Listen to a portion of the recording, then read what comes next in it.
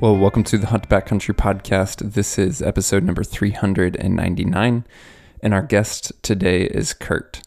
He actually first joined us back in episode number 257, and Kurt, as a listener of the show, shared with us in that previous episode a challenge that he gave himself and a challenge that he wanted to give to listeners. And I don't want to spoil the whole story, but do want to say it's an awesome challenge, still relevant today, and it is something that I would have you consider going back to revisit and listen to if you haven't already. So again, I'll leave a link in the show description for that previous episode, number 257.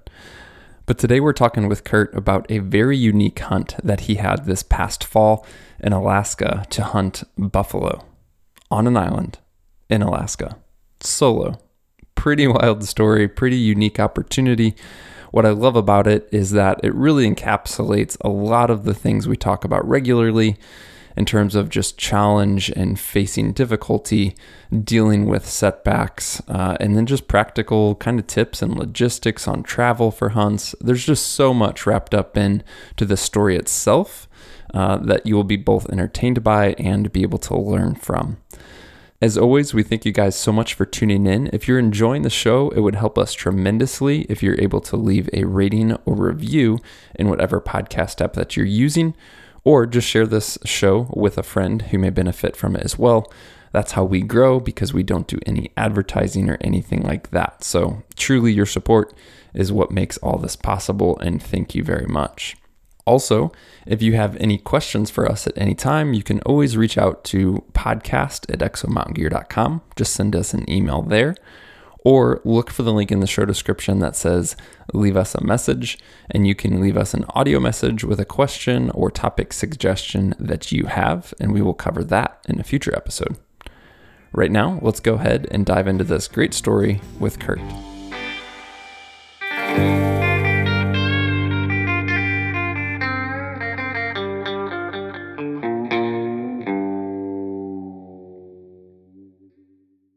Well, Kurt, welcome to the podcast. I am excited to chat with you, man.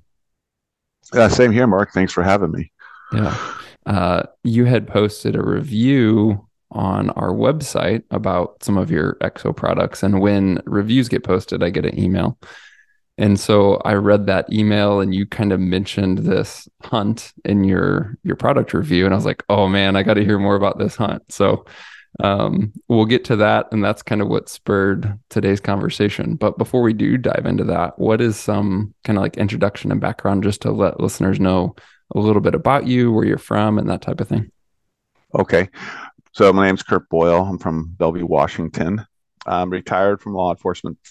I'm 58 now, but was 57 during the hunt, and retired after 32 years in law enforcement, and was in the military for 8 years.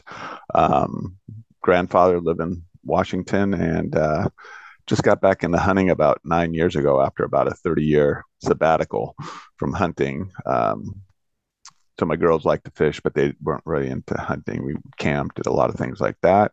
And work, I was so involved with the jobs and positions I had in work that I was really focused on that. But then a younger friend of mine asked if I wanted to go bow hunting. Never been bow hunting, and went out and started doing that. So I got back in hunting about 9 years ago, and pretty much have dove in head first and haven't looked back.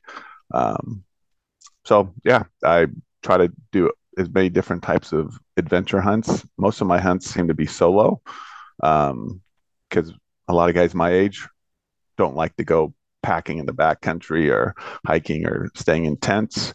And most of the younger guys have kids, and they have a lot more restrictions on when they can get out. So I usually end up going by myself. Yeah. Before we dive into this hunt, what do you want to tell us about it? Like, how did this hunt become on your radar? Because it's a very unique hunt, unique opportunity. So I'm just curious to hear from you on, yeah, how it landed on your radar and then kind of came together. So when I retired, a friend of mine convinced me to go work on a remote Aleutian Island about 550 miles out from Anchorage. So it's basically between Anchorage and Adak Island. Um, which is the farthest one out. So it's a small island. It's only about 8 by 10 feet, 8 by 10 miles wide.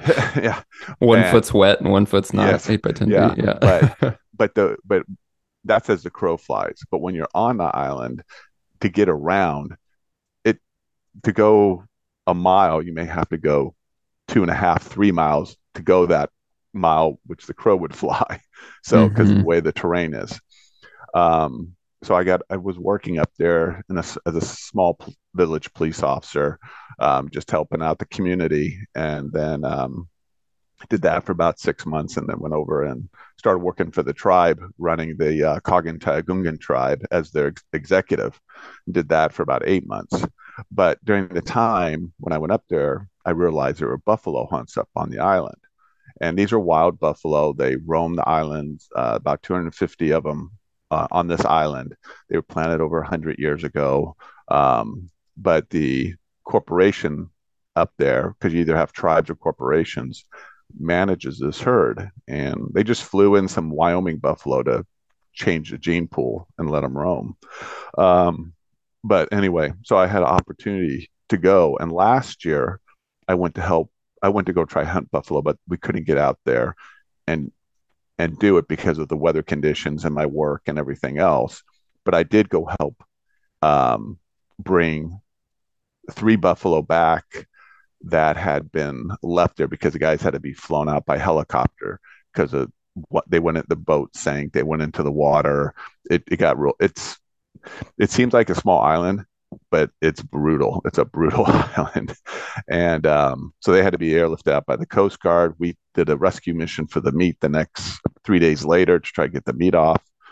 And I sent a picture with my exo pack with a giant hind quarter, or no, front quarter sticking out of the backpack, frozen hind quarter. But anyway, so I decided that I was going to try to do one this year. And so that's how I got into wanting to hunt the buffalo. There's no bears on the island. There's no predators, so it makes it really nice. You can just focus on hunting the buffalo. Um, so most people, when they hunt the buffalo, they either go by boat or they go by ATV. But the weather conditions have to be perfect to go either or. No one hikes back in there to go hunt the buffalo, um, and usually they go in groups to hunt them. So they have a whole bunch of people to help to get the animals out. Um, but so I decided I was going to help some people. I bought $170. I got a tag through some friends, and then I was going to help try to hunt another person's buffalo. So I had opportunity to go hunt a buffalo. So I made a plan to go back up in January because the season goes from November 1st till February 28th, and they only give out 60 tags each year. But the tribal members and the residents get them, and then they'll sell some tags if there's leftover tags to people off the island, and they're $3,000 for a tag for people off the island. So it's a limited opportunity, but there is an opportunity if you know people on the island or if you have connections to go hunt the buffalo. Hmm. And so it gave me an opportunity to go try that, and it's a once in a lifetime hunt if no one ever gets to hunt a buffalo and hunt a free ranging wild buffalo. A lot of times people hunt them in ranches and stuff like that. So I figured, you know what, I'm going to give it a try. So I just prepared for it all year. How do And, you prepare for that? I mean, it's so wild to me. You talk about like one of your first exposures to this hunt conceptually is a rescue mission, right? And then, yes, all these challenges and you realizing what it takes and helicopter rescue and you're like, yep, I'm gonna do that. yeah. Luckily, I had a lot of people don't hike the island. So during the summer and everything else, I was hiking the island. I was taking ATVs back. I was exploring that island and learning it like the back of my hand, figuring everything out I could about the island during the better weather. There's never any great weather there, but during the better weather where you could actually get back to the island because it's volcanic. So when it rains, but when the rain stops, the water goes away. It's really interesting. It just absorbs, sucks right into the ground, and you can get around, and it's pretty interesting. But it does get super muddy. The muskeg, it just gets slimy and nasty, and the muskeg will just tear you up, and the alders uh, is like going into a giant spider web. They're so thick, and you've hunted Kodiak, so you know about those alders and how thick they are. Yeah. So I just prepared all summer and through the fall and just hiked and worked out. And around here where I live, I have just down the end of my block, I have places where I can do elevation gains of 300 to 400 feet just through the trail. And they're super steep, so I can just put heavy packs on and go up and down and do a lot of other stuff like that. So I just started. I always like working out. I always try to stay in shape. I love hiking, and so I just increased its intensity and started maxing out the load. Um, I was working with a friend on the island, and he was getting an ATV set up for me. Um, we were lining up maybe a boat to get around to the other side of the island, be dropped off. I brought gear up there, tents, I'll be able to stay in the backcountry if I needed to. Um, so I was planning all the logistics uh, to be able to stay out there or get out there prior. So I had that all lined up when I went up there. Um, so I knew I wasn't just going up there with a backpack and have to walk in. Uh, the problem is that the weather just did not cooperate. So the hunt actually ended up taking me 2 times to go up there to get my bison. Um, so the first time I was up there for 7 days uh, of actual hunting, and then the second time uh, I was up there.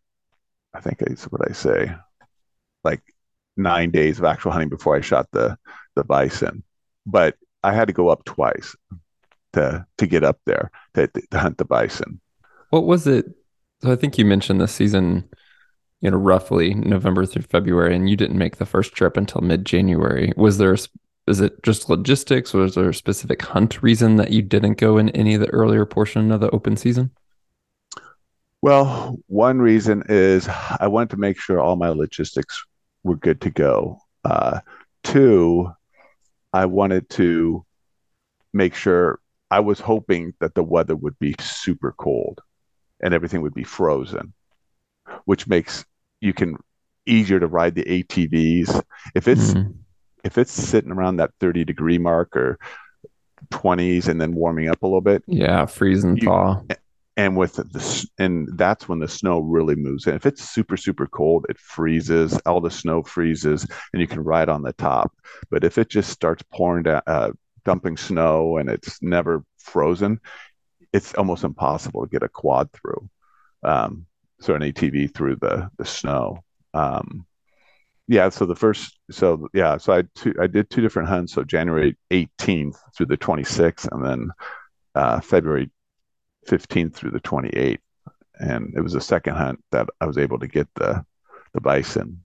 But uh, so yeah, so I made sure I had enough people or had all my logistics set up, and I shipped some stuff up there prior to going. My fuel tanks for my jet boil, um, some extra tarps and gear like that, ropes, things I would need because it's hard to find on the island, and to get jet boil fuel out there is super hard because there's no permanent addresses. And I just Mm, wanted to make so I used this shipping company here called Coastal Freight, and it's ships that come out of Seattle and they go straight to Sandpoint, and you just throw a little tote on there and it doesn't cost anything, and they drop it off on the island for you. So I shipped stuff up there, so I had it up there before I even got there. so the island, any residency on the island is just tribal, essentially? No, it's a pretty intense little fishing port, but Okay. the average population is 700 people. So you have most people have some type of tribal heritage in them. Uh, there was a thing, I think it was 1972, the Alaska Native Lands Act or something, where if you could be, it's really, I don't even go down that rabbit hole, but a lot of it was kind of a mixture of tribal and just people that are fishermen that live on this island. But when it's not season, there's nobody around. Unfortunately, it was season, but it was tanner crab season and cod season. So there weren't many people in port. There weren't many boats around. But I did have one person that offered to get me around the island if he could get his boat out and get it around the island. Mm. So, but there weren't many people on the island at that time. So the average population is about 700 to 1,000 people. During the salmon season, it jumps up to maybe 2,000 people. And there's a Trident seafood processing plant on there, but those people stay on the processing plant. They're not considered residents. Got it. So you mentioned you spent time up there in the summer exploring the island, I'm sure locating some buffalo. What did you expect or come to learn about the differences between then, like that season, whether this is animal location or just terrain, vegetation, what have you, versus being there then in January? Like how helpful was that summer scouting, for lack of a better term? It was actually really good because I could see the pattern and I could follow their pattern, and it's not really a migrational pattern. It's a weather pattern, how they move. So you get hit by the Bering Sea and you get hit by the Pacific Ocean from weather because we're just at the end of the peninsula, the Alaska Peninsula. So the weather can come over the mountains and hit you from the Bering Sea, or it can come from the south and hit you from the Pacific Ocean. So depending on which way the leeward side is, it seems, that's where the buffalo are going to be moving to. Depending on the amount of snow and how much it's drifting, that's where. So in the summer, I went around and looked at the big, um, the draws or the basins, the peaks, the certain areas where they would move. And I also looked where on the ground where, okay, where have they tore it up so bad they're going to go move somewhere else and start feeding. Um, and so I just kind of followed that, looked around that way. The way the island is made is that it's pretty flat where the town is, which is just one little corner of the island.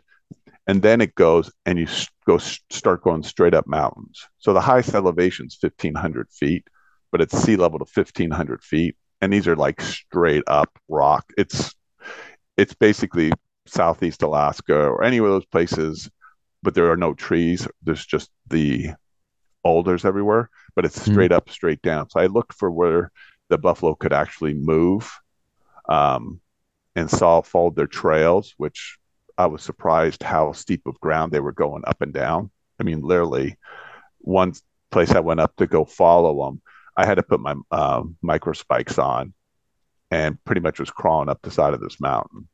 They would go up such steep terrain. I never thought a giant buffalo would be able to do that. Hmm. Um, but so it helped me really get an idea how they moved around the islands and their patterns. And they don't change, they really don't change those patterns because even in the summer, the way the weather is, you're just not getting snow, but you're getting all the exact same other type of weather as you are in the winter.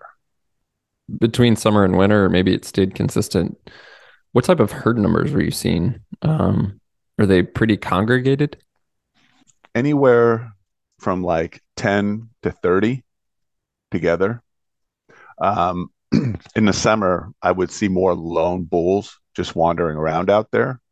But in the winter, or in the winter and in the fall before I went home, you would see the congregation of all the cows and the calves, and then the younger bulls hanging out. But in the winter, they all came together. So the bulls even would join. The big bulls would even join up with the cows and the younger bulls and the calves. So how, you mentioned before kind of there's essentially two different hunts within this. That was your season. The first one not successful. That's why you went back. But what are some kind of stories or highlights or aspects of that first hunt that would be great to talk about? So one thing I had to do is I was carrying a 5500 pack because I had rain gear. I had everything in that pack because the weather could change. That pack was loaded. So I was running about a 45, 50 pound pack with food, water, and the rifle every day. Um, so I had to ride the ATV to get to where the hunting started. And the weather, the first hunt, I got there, beautiful, super cold weather, excited. This was going to be a great hunt. I was able to get the ATV to the top of the called Danger Hill. That's just the very first thing you have to go up, which there's a story from the second hunt that I know why you call it Danger Hill. Um, to get to the top. And so I was up there. It was beautiful. 17 degrees, high winds, freezing cold, but I liked it because you could just walk right on top of the snow. All the swamps, the bogs, everything were frozen, the muskeg, so it was easy to walk um, on the first time. The first day I went up, I was just, I'm just going to go scouting. Well, I learned a lesson there. Always make sure you have your essential gear with you, which I didn't have my my headlamp with me, which I realized at the end of the day.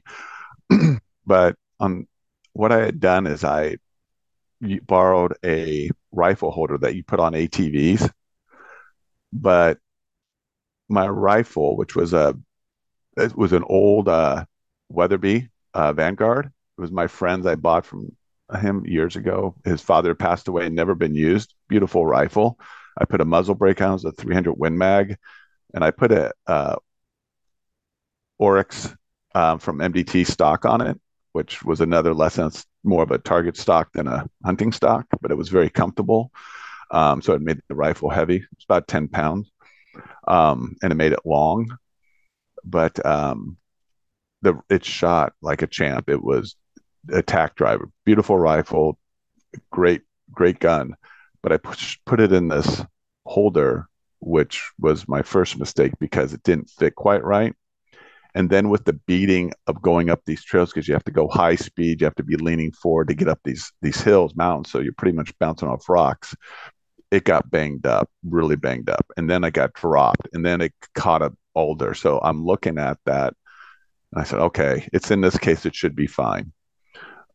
I get up there, I'm hunting around and I find, I don't find anything at first, but I follow I follow some buffalo trails, and with the wind, and you never know if they're fresh tracks or not because the tracks fill in so quickly. So I went up and I saw one track off to my left, and I had this isn't even very far from town.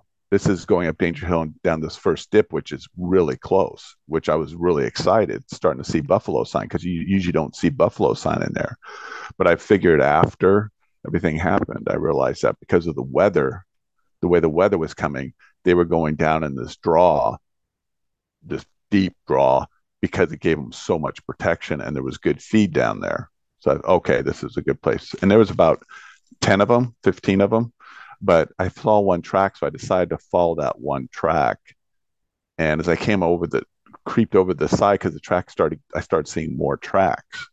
I looked down and there was a herd of buffalo or bison buffalo down in this draw. So I was excited because I'm close. It's my first day.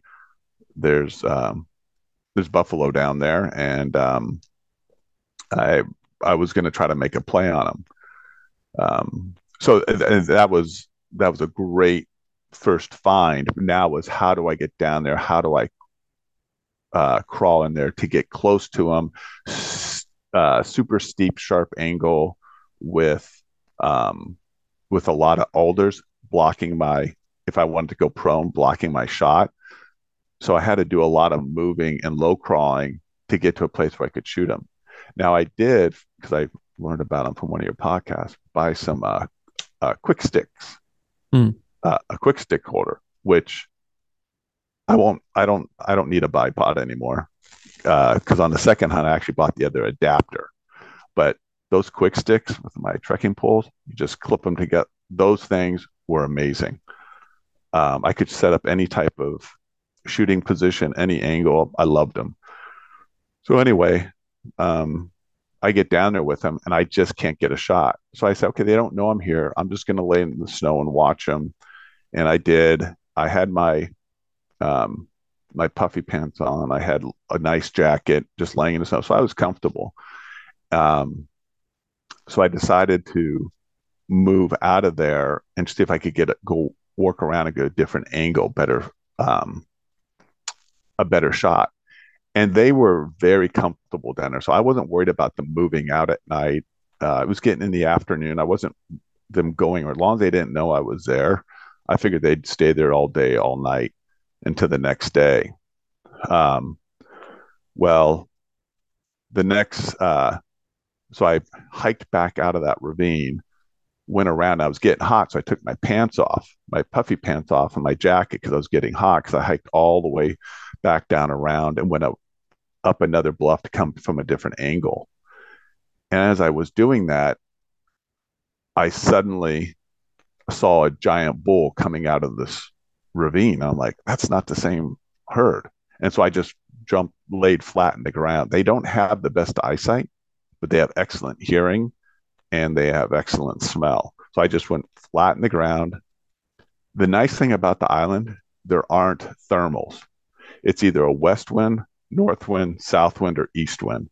And when it's blowing, you're pretty much good. As long as you're working the wind, you don't have to worry about the day getting hot and the thermals going up and getting cold and the thermals going down. So all prevailing winds, depending on what direction, what weather system's coming in. So that makes it really nice. Um, so I just flat laid in the snow, and the thing was huge. So I got my rifle out, got it all set up. He's standing there, but he's always facing away from me. And then suddenly, here comes 10 more buffalo, and then some calves, and they're just like all coming out. And the bull was like 200 yards away from me, but everything else was within 100 to 50 yards of me. And I'm sitting there, but I have to stay flat in the ground. I got my rifle up pointed at the big bull, but everything else is coming from my side, and I can't take a shot. I can't move because they're kind of all looking around, and these calves are coming. These little calves are starting to come up close, so I'm kind of just pinned in the ground, but I don't have it in the snow, but I don't have my puffy gear on anymore. And so I'm laying there for about an hour and a half to 2 hours because they're just feeding around me. They could care less. But I had no shot at anything. And I was waiting and waiting. And then the sun started going down. I'm like, well, then I realized I don't have um, my headlamp. And I'm like, I can't, I'm not going to shoot something and be out here in the dark. And so I figured they don't know I'm here. They came over the hill. If this is where their bedding area is, they're probably going to go back up the hill the next morning. Well, I just laid there in the snow until they kind of moved away from me a little bit. They're about 100 yards, 50 to 100 yards away from me. All the calves and the cows and that giant bull, that thing was huge. It was one of the most overwhelming things I've ever seen, because seeing a giant buffalo right in front of you like that. And even at 200 yards, because he was farther away from them, it filled up the whole scope. It just filled everything up. Even Yeah. without the scope, it looked massive. And so I felt a little overwhelmed, like, oh gosh, what am I going to do? But at least I'm close. So I low crawled out of there, frozen, low crawled out of there, got back up to my bike. They bedded down. I was away from them and rode out of there that night. So I was really excited. I have two groups of buffalo in these two areas, and now I can get there before the sun comes up, because they don't like to move at night because their eyesight's so bad. So they'll just bed down and stay there all night. So I figured it doesn't get light till 9 o'clock in the morning. or no, yeah, about 9:30 in the morning at that time.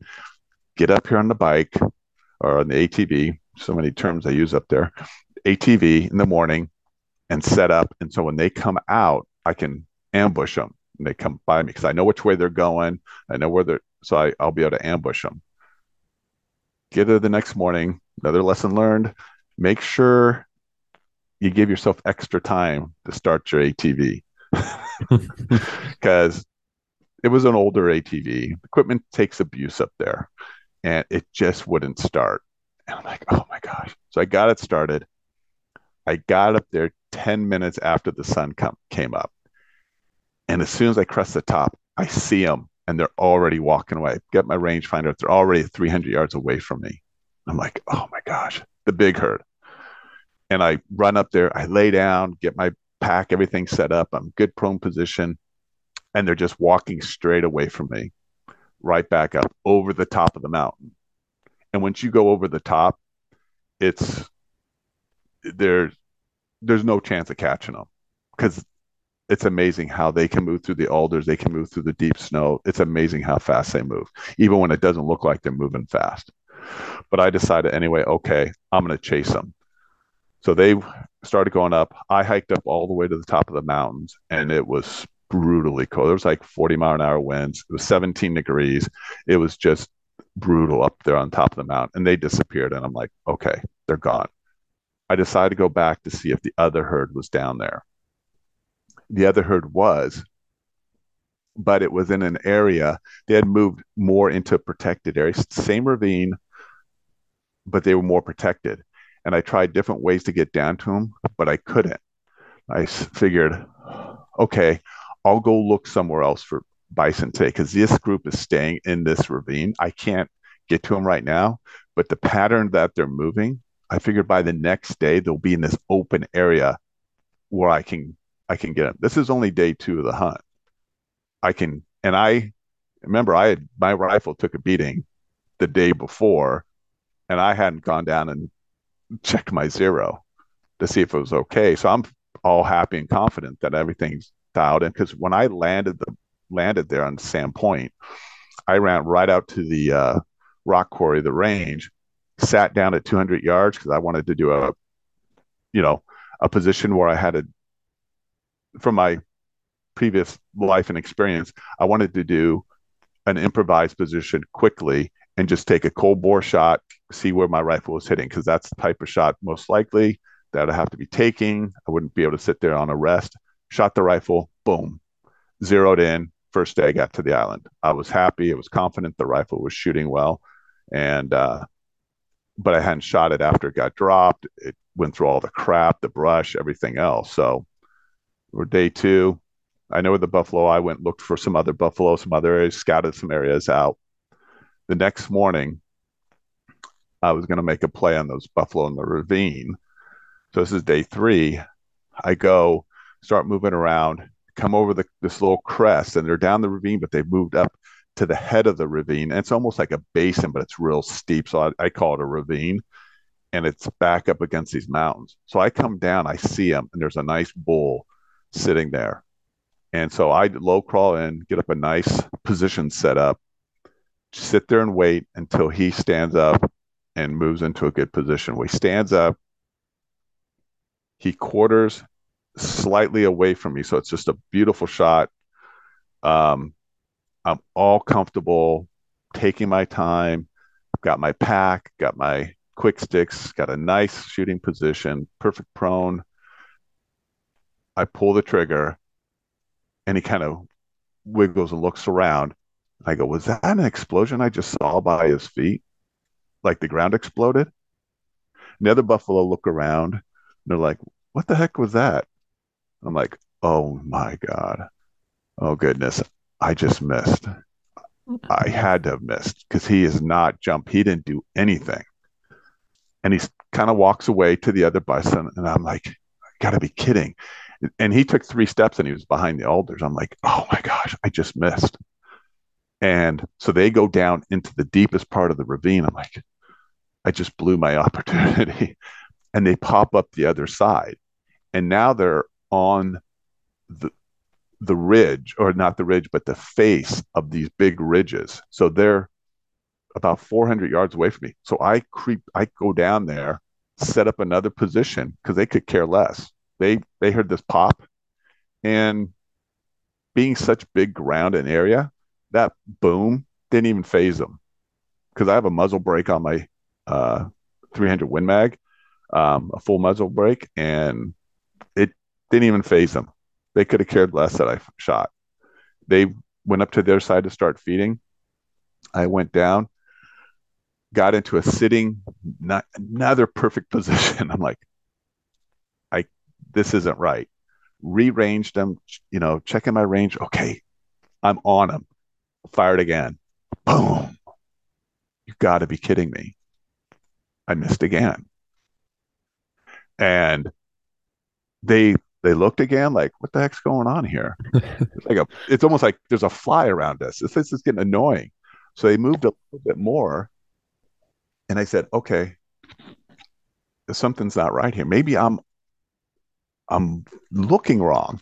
I had a Boone and Crockett VX5, had the hash marks on there, and I had it all dialed in for those hash marks. Where if you're dialed in and you zoom into the full magnification, you can use those hash marks because I didn't my CDS turret hadn't come in time for my rifle, so I was using those, but it was all dialed in. So when you say Boone and Crockett, is that the reticle in the VX5 that Yes, you had? yeah, the Boone and Crockett Okay. reticle. So It's like you a have your BDC type. yep, Okay. yep. So and I'm comfortable using. I love using those. I have on another rifle, and I if I was so confident the round I was using was an excellent round. I was so I shot one more time, and I saw the Dirtix, but it was close. And so this time the bull, and I was staying on this one bull, jumped. I go, that something's not right here. And they decided to run up over this giant ridge. I'm like, oh my gosh, I got to go now see if I hit the thing. I'm like, this isn't right. This is something is wrong here. I don't miss. I'm not trying to. I don't miss. Yeah, I mean, if you've shot, you know when you've broke a good shot or not, right? Yeah, Like you yeah. know the stability, you know the position you're in, you know your trigger squeeze and all the consistency and position. It was like, and so I threw on my micros. Well, first I don't know how these buffalo move through the these alders because I ended up having to low crawl through these alders following their trail. I mean, I was literally on these trail, and the 10 giant buffalo went through these alders like it was a open trail. And I literally and I took GoPro video of it. I was literally low crawling and going through the swamps and everything, trying to get through these alders to get to the other side so I could hike up the face of this ridge. I had to put my micro spikes on because it was so steep and so slippery with the grass and the snow. So I climbed up all the way to the top, got to the top and looked over, and it's a huge basin, beautiful basin. Well, I see a bunch of bison sitting on this other side.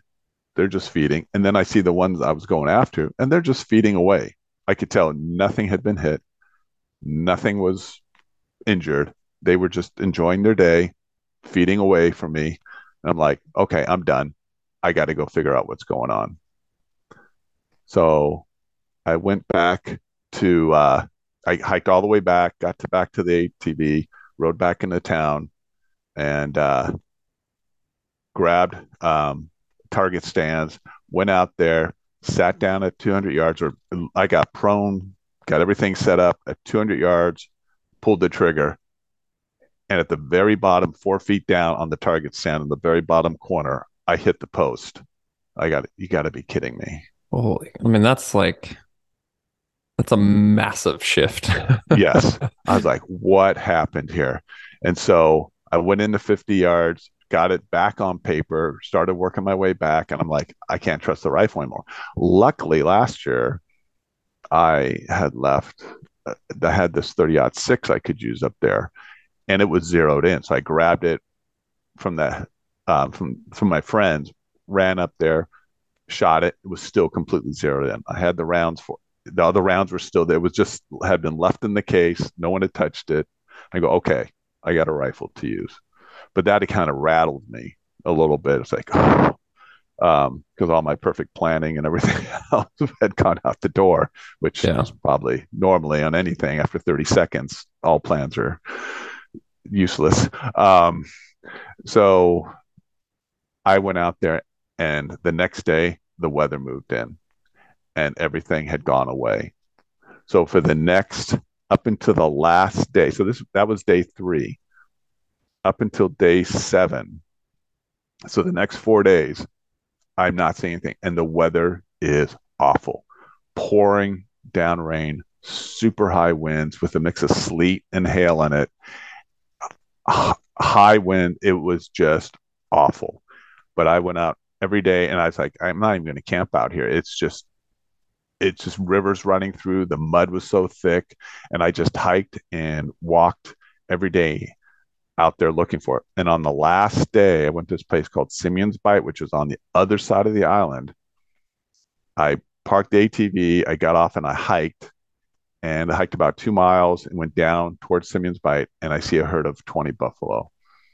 And I started moving in. I started looking at the terrain. I'm going, it was noon when I got to him. And I'm going, there's no way. I have got to be on a plane tomorrow because I had to be back home. I had to be home for a specific family engagement, and there was no way. And with the weather, I gave myself one extra day in case the plane couldn't make it in and get me out. I said, I got to get on that plane tomorrow. And I sat there and I decided, you know what? I'm just going to watch them, eat my lunch, and enjoy the beautiful view because it was a beautiful day. The weather cleared. It was a perfect day to be out there. But on this end, there was no way I was going to try to shoot something with only 24 hours to get that thing out of there. So that kind of ended that hunt. Yeah. Do you, with the whole rifle mishap, does that make you question any of that setup, or do you feel like the conditions and the exposure of what you put that through was pretty unique in terms of like, oh, I'm happy to hunt with this rifle again the way it is because in general in the future it's not going to have like this rough four-wheeler ride or this type of thing, or do you kind of have any reservations? No, because I used that rifle the next time. Um, so I figure it was the way that case was made. I about 100% because as soon as I got back and I saw the rifle was off zero, I immediately said, okay, the rifle will never be off my backpack. I'll never do what these guys recommended to do out there. Take it when you're on the ATVs. This rifle will stay on my back and never go in a case like that. So with the 30-06, I just left. I put it because I got one of those um, rifle holders from you guys, Mm-hmm. and I kept the rifle in there the whole time, which was awesome. And so, and when I put the rifle back, really examined how that rifle was, um, because before, after the first day going up there, when it got really beat up, the rifle and in the case, that's when I stopped carrying it in the case. I put it on my pack. I said, this is destroying the rifle. It's destroying everything. And I don't care what kind of rifle, what kind of setup you had, the way it was in, it would have knocked the scope off. It would have just tweaked the thing so bad that it would have damaged any rifle. So, um, so I decided the setup, though, I would say I would not use that chassis again. It's too big. Mm. It's not. It's just way too big. It's more of a target shooting chassis. When I realized it after it was like, no, this is for target shooting, sport shooting.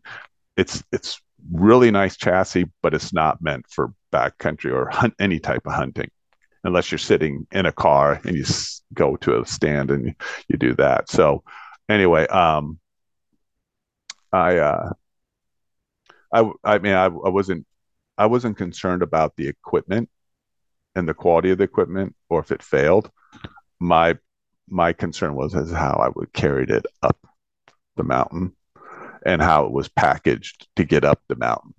So Um, yeah, I was kicking myself, but when I missed, I still wasn't thinking it was a right. At first, I go, okay, there's three things: me, rangefinder, or rifle scope. Some one of those three things is messed up. So I had a spare rangefinder with me, checked them, and they both were exactly on. Okay, it's not the rangefinder. Um, and then when I shot, I was going, well, it's not me, it's the scope, or it's the rifle. So, uh, yeah, but when I was out in the field, I was like, okay, I must just have lost my mind and can't hit a target anymore, or it's the rangefinder or the rifle. So I knew it was one of those three things that was screwing up when I missed the first time up there. Yeah. So, yeah, after that everything. I was completely soaked every day. Even my Gore-Tex worked out amazing, but sometimes I had to set up little shelters up on the mountain because it was blowing and raining so hard. I'd have to get behind rocks and set up a tarp over me and set up a little shelter and weather out the storm. Um, and but and the fog and everything, you just couldn't see anything. It was just, but I had a certain amount of days to hunt, and I was not going to get off that mountain because if I wasn't up there, I might miss an opportunity to shoot something. Something could stumble out and walk in front of me, but I wasn't going to just hunker down in town or and wait for the storm. I was just going to hunker up there. I made sure to pack enough stuff on the ATV that if I had to set up a permanent camp for a day or two, I could with tents and tarps and stuff like that. The opportunity to use a boat that never, because the weather was so bad, the guys weren't going to take their boats out to go buffalo or drop anybody off. And even if you live there, you're always kind of an outsider, even if you've worked there, unless you're somebody that is from there or been there for years. So you kind of, wonderful people, but the potential to come help is not 100% Yeah. reliable. Right. Right. so, so anyway, and hunting a lot of times in Alaska is a little different for people. If you can't drive there, use a sled to get there, or fly there, or take a boat and get it close to it. A lot of times you're not going to hunt it for people that live up there because for them they have all this time to do it, so they can wait to the perfect moment to use one of those pieces of equipment to get there. Throwing on trekking poles and gaiters and a pack and hiking up back deep into the back of the island is not something they want to do. So anyway, that ended that hunt. I had to fly out. Uh, I felt like a complete failure. I just like I can't believe I didn't because that meat goes to a lot of the elders too up there. Um, so it goes to a lot of people. It's I was I feel like I let a friend down, um, and I was just like it was an amazing hunt, but because of not being diligent and making sure my equipment was functioning after knowing it got beat up, I missed an easy shot in an easy location where it could have been, and at the beginning of the hunt where I could have potentially been able to go get somebody else's buffalo.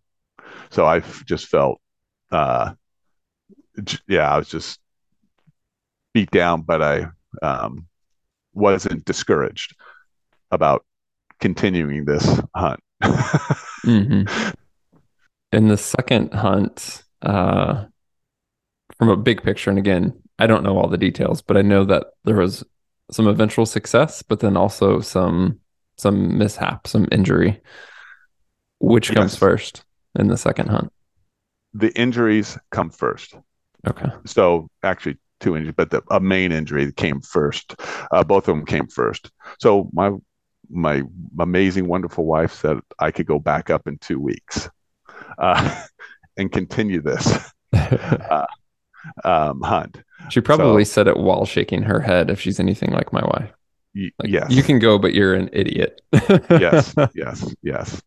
Um, I did get her Shen Yun tickets, which is a dance group that everybody likes to go see. It's a Chinese dance group. And so we Uh-huh. got that. So when we got home, we got to go see that show. Yeah. um, but I flew up on February 15th, right, day after Valentine's Day, um, and got in there, and the weather was awful. It was like the continuation of what I left, but it was even worse. Nobody was getting out, no boats, and now I had a potential use of a boat, um, but you couldn't get the boats out. Um, and so for the first 5 days, I couldn't even get up on the mountain. I was digging, I was getting stuck, but I just kept pushing, and so I finally just parked the ATV and I just hiked up over the mountain to try to find them. Didn't see anything for the first 5 days. On the 6 day. So it had been 3 days before I shot my bison. I had the Danger Mountain had opened up, and I was going up Danger Mountain. I had my same rifle back. I put 100 rounds through that thing. I got the scope all redone. Leopold said, because I called them, the scope is going to be fine. I went through it. I put 100 rounds through it. The thing was driving tacks again. Well, I kept that thing on my. It never left my back. It was always with me. So jump forward. The rifle's doing well. I blasting up Danger Mountain or Danger Hill on the ATV, and I hit a rock. And when you go up there, you pretty much have one foot on the seat, one on the peg. You're leaning forward, and you're at full throttle to try to get up this steep grade. So it's basically doing a hill climb that you see on some of those shows, but with a 40-pound pack on, a bunch of gear on your bike, going through these deep gullies with alders all around you. I hit a rock and bounced up, and my foot went under the ATV rear wheel and just felt like it just snapped. So I got it stopped really quick, hopped off. I was wearing these Loa Tibet boots, which are really heavy duty leather boots. I love them. Um, and I jumped off and I moved my ankle around, going, okay, it hurts like a son of a gun, but I can move it. So I don't think I was a medic in the army. During law enforcement, I've been through stop the bleeds, combat medic training for our team that I was on our state patrol team, and so I was very confident in my diagnosis of my ankle that there was no structural broken bone or anything in there because I could walk on it, and that the structural ligaments and tendons were still intact. um, so I said, the boot's tight. It feels good. I'm just going to keep going. Got up to the top, couldn't go any farther. So I decided to hike, did some hiking, got back to off the mountain that day and realized that my ankle was about the um, size of a softball. But I decided I was just going to keep going because I'm not going to give up until the end. I could walk on it, hurt like a son of a gun, but I was going to keep going. Strapped it down super tight in the boot, iced it every night. Decided I was just going to go back into town or to the little place I was staying every night instead of staying up there so I could tend to the ankle. Um, so weather just kept crappy, lousy weather. I decided to go the other way. And I was going back on this thing called the back trail, and everything was kind of frozen but thawing. And I hit a puddle or a small little pond because it looked completely frozen, broke through the ATV, turned sharply to the right, and I thought I tore my bicep off. um, Jeez. but I could squeeze my trigger finger, I could move my arm, and realize that the arm was functioning, but hurt like so. Realize I think I tore a couple tendons in there. Shh, won't tell my wife that though. Anyway, uh, uh, said I'm just going to finish this hunt. I'm going to continue the hunt. Well, wasn't finding anything for the first part of the hunt. I decided I got the ATV back. I could never get the ATV all the way back, so I had to start hiking. So I decided I was going to go up over the top of the ridges and look and see if I could find anything. I was seeing bison trail, and you have to understand it's a volcanic island. So you think you can go straight, and it looks like you can, but then you come to this massive ravine. So you have to circle around. And if you go into a draw, then you're into chest deep snow where you may have been walking on muskeg and dirt just prior to that, or you end up in alders where you have to low crawl through the alders, but it just looks perfectly smooth and flat to walk on. But it's all these hidden. So you may go one way, have to circle all the way back around. And on my Onyx and my InReach, I was looking at my tracks. Something that looked like it was about a mile would take me 3 miles to get to where I needed to go. So it was a lot of backtracking, climbing up these steep grades, going through deep, deep snow, um, and just took so much longer to get anywhere I wanted to go on foot. Um, but I eventually got to the top of these ridges, sat there, had a little lunch, got my Jetboil set up, enjoying the view. And I look over this place, which on the other side of the island called Simeon's Bight and Red Cove. And I start seeing bison coming out. And so they were feeding around there. And just like the other place, the winds were coming from a different direction. So they were just very comfortable. They had a good protection. They weren't going anywhere. I was like, okay, tomorrow I'm going to go after them. So I hiked out of there. Um, Immediately went to because it was getting later in the evening. So 7 o'clock at night would get late. It was kind of weird. 9 o'clock to 9:30 it would get light. 7 o'clock it would get dark. So it was that adjusted farther back towards the end of the day up there. The way how the sun works is interesting. But I went back, went to the quarry, got up the target stand, set up all my gear, sat down in a seated position at 200 yards, pulled the trigger, blew out the bullseye, and go, that means I'm supposed to go kill a buffalo tomorrow. Everything's working perfectly fine. I'm going to go kill a buffalo.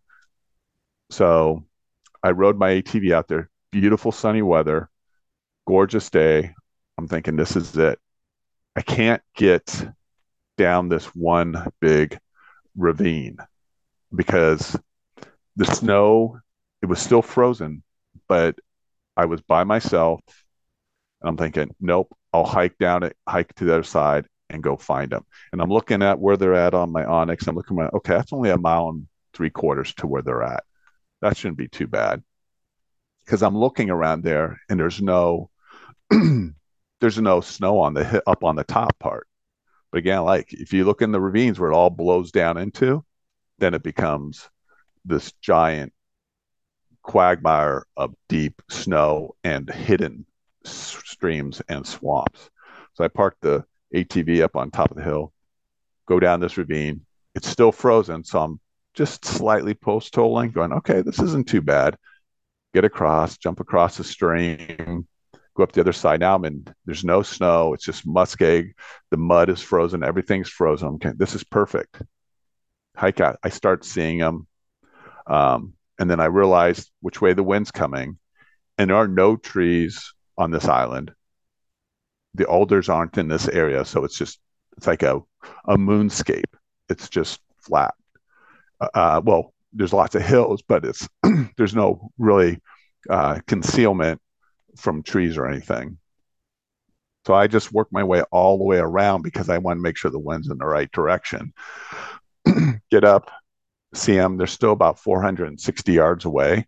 And I want to get in nice and close to them and shoot them because I got to identify the right bull. It has to be a bull. It can't be a cow. And a big cow will look like a young bull. So you have to be real careful of what you want to get in close enough. And I didn't bring a spy. I had my binoculars to make sure you're shooting a bull, not a cow. Uh, so I come around and I have to go down in a ravine and low crawl. And so this time when I came back, I had bought the little attachment on the quick sticks to lock the um, trekking poles to your rifle. Mm-hmm. So now it's actually like a bipod. That thing is slick. That is so cool. Um, so I drop my pack, I drop everything, I low crawl into to 262 yards, which is it's beautiful. I find this little rock outcropping, which has a little U-shaped cutout. So I can use that as my little sniper hide and drop my rifle over the front, use the quick sticks as my bipod, which was super stable. And you can cant the rifle left or right on it. So you can get level and long, and you can change them to a 45-degree angle. They don't have to be straight up and down. You can push them out to 40, which makes it such a stable platform. Got in there. There's two bulls looking at each other. Um, and just not a care in the world. There's about 20 buffalo there, cows, other big bulls, but these two were just perfect, nice hill backstop. Sat there. I said, okay. Sun was shining on me. It was just a perfect day. I'm not laying in the snow. I'm laying on comfortable, mossy muskeg stuff, and got him in my crosshairs. And he was slightly quartering towards me. Shot him. Uh, he jumped, went about 30 yards. A bunch of blood came out of his nose and mouth, and he just dropped to the ground. The other Dang. buffalo just kind of wandered off. Didn't even, and I just laid there. I didn't move, didn't do anything, and just laid there and just was overwhelmed that I didn't want to scare the other buffalo either. So I just laid there until they wandered over the side. They stopped and looked back to see if he was coming, but then realized he wasn't. So they just moved mosey on over. And yeah, it was really overwhelming when he hit the ground that fast. Uh, and so I just slowly walked up to him, just took my time getting over there. And that was, let's see what time I shoot. 11:50 is when I pulled the trigger and he went down. And yeah, surreal.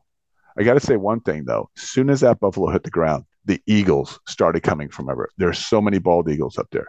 They started coming from everywhere. They knew that buffalo was dead. And Hmm. so I had to battle the bald eagles the whole time. I felt like it was like Alfred Hitchcock's The Birds, but Were they actually like swooping down and stuff? they were swooping down. They were hopping towards me. I have pictures of four of them just standing right next to me, saying, "We want that buffalo." I was like, "You got to be kidding me!" It was crazy. They were all around me, and those are Hmm. big birds. Yeah, they are. um, so I, it was weird because I didn't jump up. I didn't get. I was just overwhelmed that I had accomplished this against, just beating the crap out of myself and uh, just getting out there. And then when I got up to it, it hit me. And people said they were going to come help me get it out of here. Um, it hit me. I was like, oh no, I got this monster. And I pretty much destroyed myself. So I used a Burger bullet. It was the hybrid, Uh-huh. 185 grain. Um, and that sucker went right through him, uh, blew out both his lungs and his heart. It destroyed him. It it didn't even slow down at 262 yards. I was like, oh wow. Uh, but yeah, he 30 yards, boom, fell in a bad angle. He was kind of like he was sitting there, laying like, and if you saw the picture, that's kind of the angle he was at. Um, uh, but yeah, so now I knew I had a lot of work to do. Um, So when you say people come in to help, did you have from the field, did you have any sort of communication capability? yes, I did. I didn't figure anybody would help that come that day because Hmm. just it was too late in the day. I brought a huge tarp that was all brand new one that was between the on the meat carrier for the pack that I just left in there Hmm. because I wasn't worried about predators. but I was worried about the birds. So my thing was to get it processed as much as I could that day, take a load out with me, cover the whole thing up with the tarp, lay rocks all the way around it. So nothing, because if they can't see it or can't easily get to it, they're not going to tear it apart. So, and then the next day, have somebody come with me back out to finish the processing and get the rest of the meat out. So, um, yeah, I just got up where I sent a message, I sent a message, hey, buffalo down, maybe delayed, da da da da. And so people knew, okay, he's okay. Because guys would check on me when I got late, and they're like, hey, because it's not unusual if people have to be airlifted out of there Yeah. or rescued. I'm like, I'm okay. So anyway, I just started processing it. The problem was I could the front quarter came off, I could get that off. The rear quarters, the way it was, I pretty much had to debone it off the animal because I could not get the animal turned over. I could not lift it up. So I was just deboning the meat off the animal. Mm-hmm. The back straps, both of them combined, those were 60 pounds. It was, Jeez. yes. So Holy cow. I took the back straps, nice tenderloin. I took the nice meat out of there that night and put it in the backpack. So that was just that alone, and that backpack was just so much weight. And then just all this meat I peeled off, put it in the backpack. And but yeah, so I processed as much as I could that day. I covered it up. I hiked out of there, and the weather moved in right after I got done covering it up. Snow, wind, and carrying that heavy pack through the muskeg and the mud, and everything started thawing out too. So now I'm post holing, and I'm not walking on top of the snow, and I'm going through the steep stuff, and it just got brutal on the way out. And right before I got to the bike, the ATV, I had about 100-yard climb to get back to the top, and I just sat there because I had post holed up to my waist and just said, just please help me get up to the top of this. I was about ready to dump the meat, and the moon came out, and I climbed that final 100 yards up this steep ravine and got to my bike or ATV and rode out of there. And then I got stuck in that and in the mud and finally made it all the way out. Got back about 11 o'clock at night with just the first load. And I was just beat. Unfortunately, the next day, guys came to help me, but we got stuck in that ravine. It took us 4 hours just to get back out of there. We couldn't even get to the meat because of the weather got so bad. But luckily, I had laid it on rocks, built rocks, so it could stay cool underneath. The next day, I went back out there and I had to go by myself. So I brought a sled, one of those long blue toboggan sleds that kids ride on, and I had my pack, got as close as I could to the ATV above the ravine, hiked through the ravine, which was frozen now, but not good enough for a ATV. Took me 40 minutes to get out to the buffalo from this location because it was a mile and 3/4 from it. Loaded up that sled with a bunch of quarters, loaded up my pack, and drug the sled back. Over, I have a video that's just brutal over the rocks. So it took me almost 4 hours to go from the buffalo to the ATV, and it took me 40 minutes to hike out there.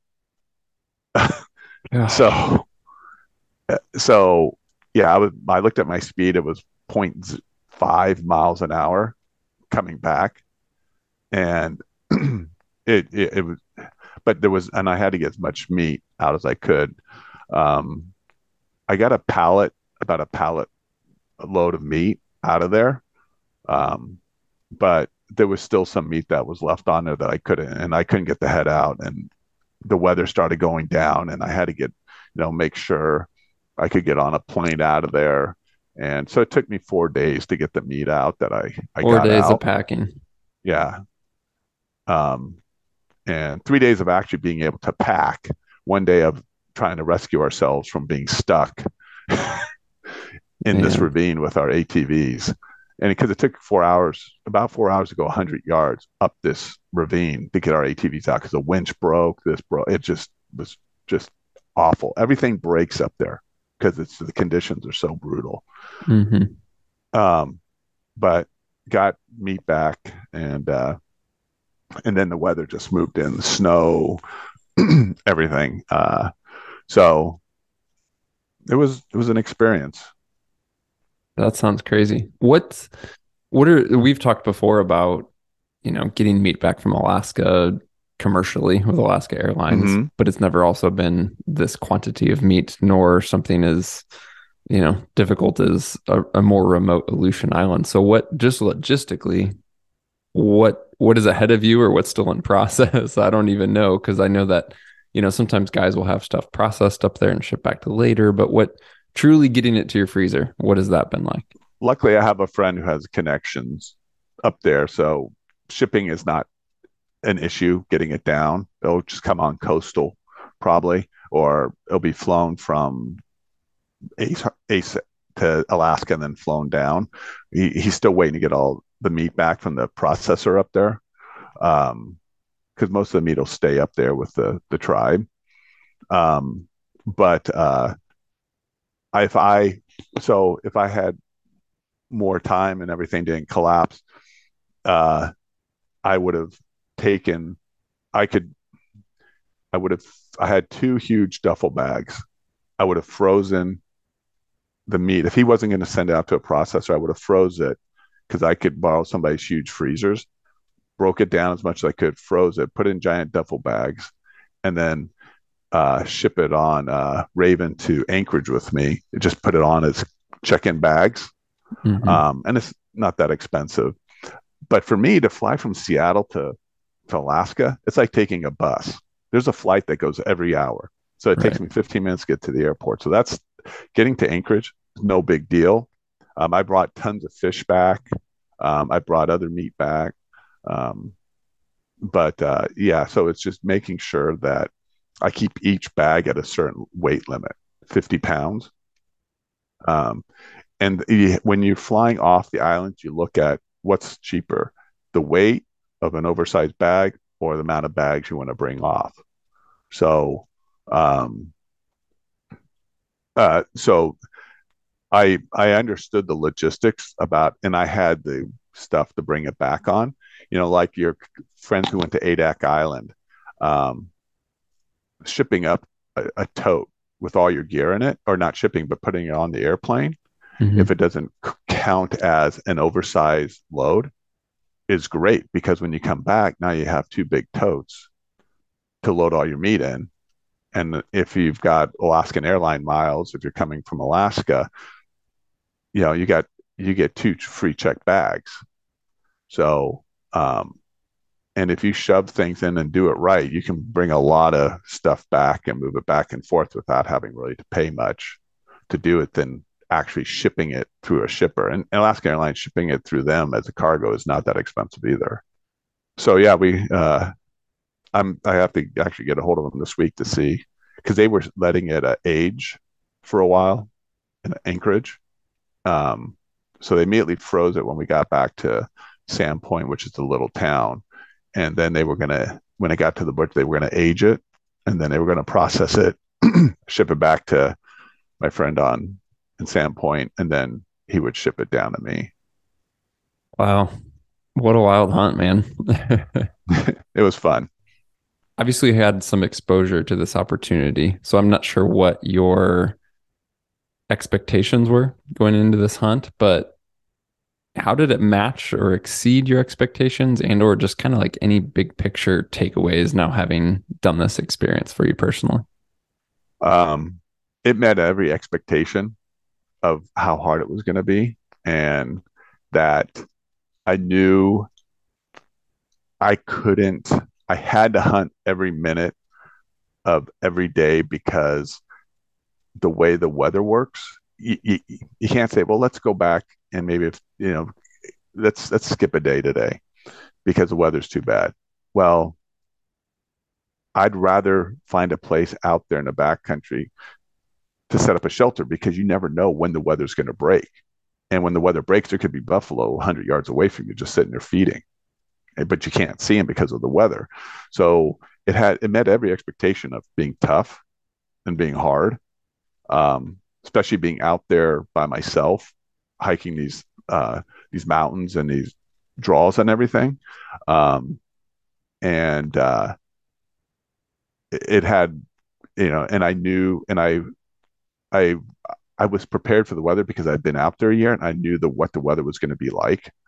I think a lot of people get shocked by weather in Alaska, how brutal it can be, and how fast it can change, and it can take away their motivation. So I knew I had to just not worry about the weather because it was going to change. It can change any minute. So I just knew I had to be out there all the time hunting. But the expectations, it met every expectation of probably one of the toughest things I've ever done in my life. And I feel, one thing in the big picture, I don't think 57 is being old anymore because I'm 57. Well, I'm 58 now, but I felt so blessed that I'm in good enough shape to be able to go do that. Because you hear people, oh, my back's sore. Oh, I got this. And they're only in their 30s and 40s. I'm like, come on, guys. Don't talk like that now because when you hit your 50s, it's not going to be any better. You just have to learn how to manage the injuries or pain. Don't abuse it and don't make it so it gets worse, but understand your body. And um, I just, I love being out in the mountains and in the woods. And as long as I can do it, as long as I can keep doing hikes and rucking and carrying heavy loads, I may not kill a lot of things, but I'm going to be out there trying and out there giving it 100%. Well, that is a great way to cap it. Kurt, thank you so much for joining us to share your story and the lessons that you learned. Listeners, thank you so much for tuning in. Don't forget, if you have anything for us, you can contact us by sending an email to podcast@exomountaingear.com or looking for the link in the show description that says leave us a message. We truly do appreciate your support and thank you for tuning in. If you want to make sure that you receive all future episodes automatically for free, be sure to hit the follow or subscribe button in your podcast app, and we'll talk to you soon.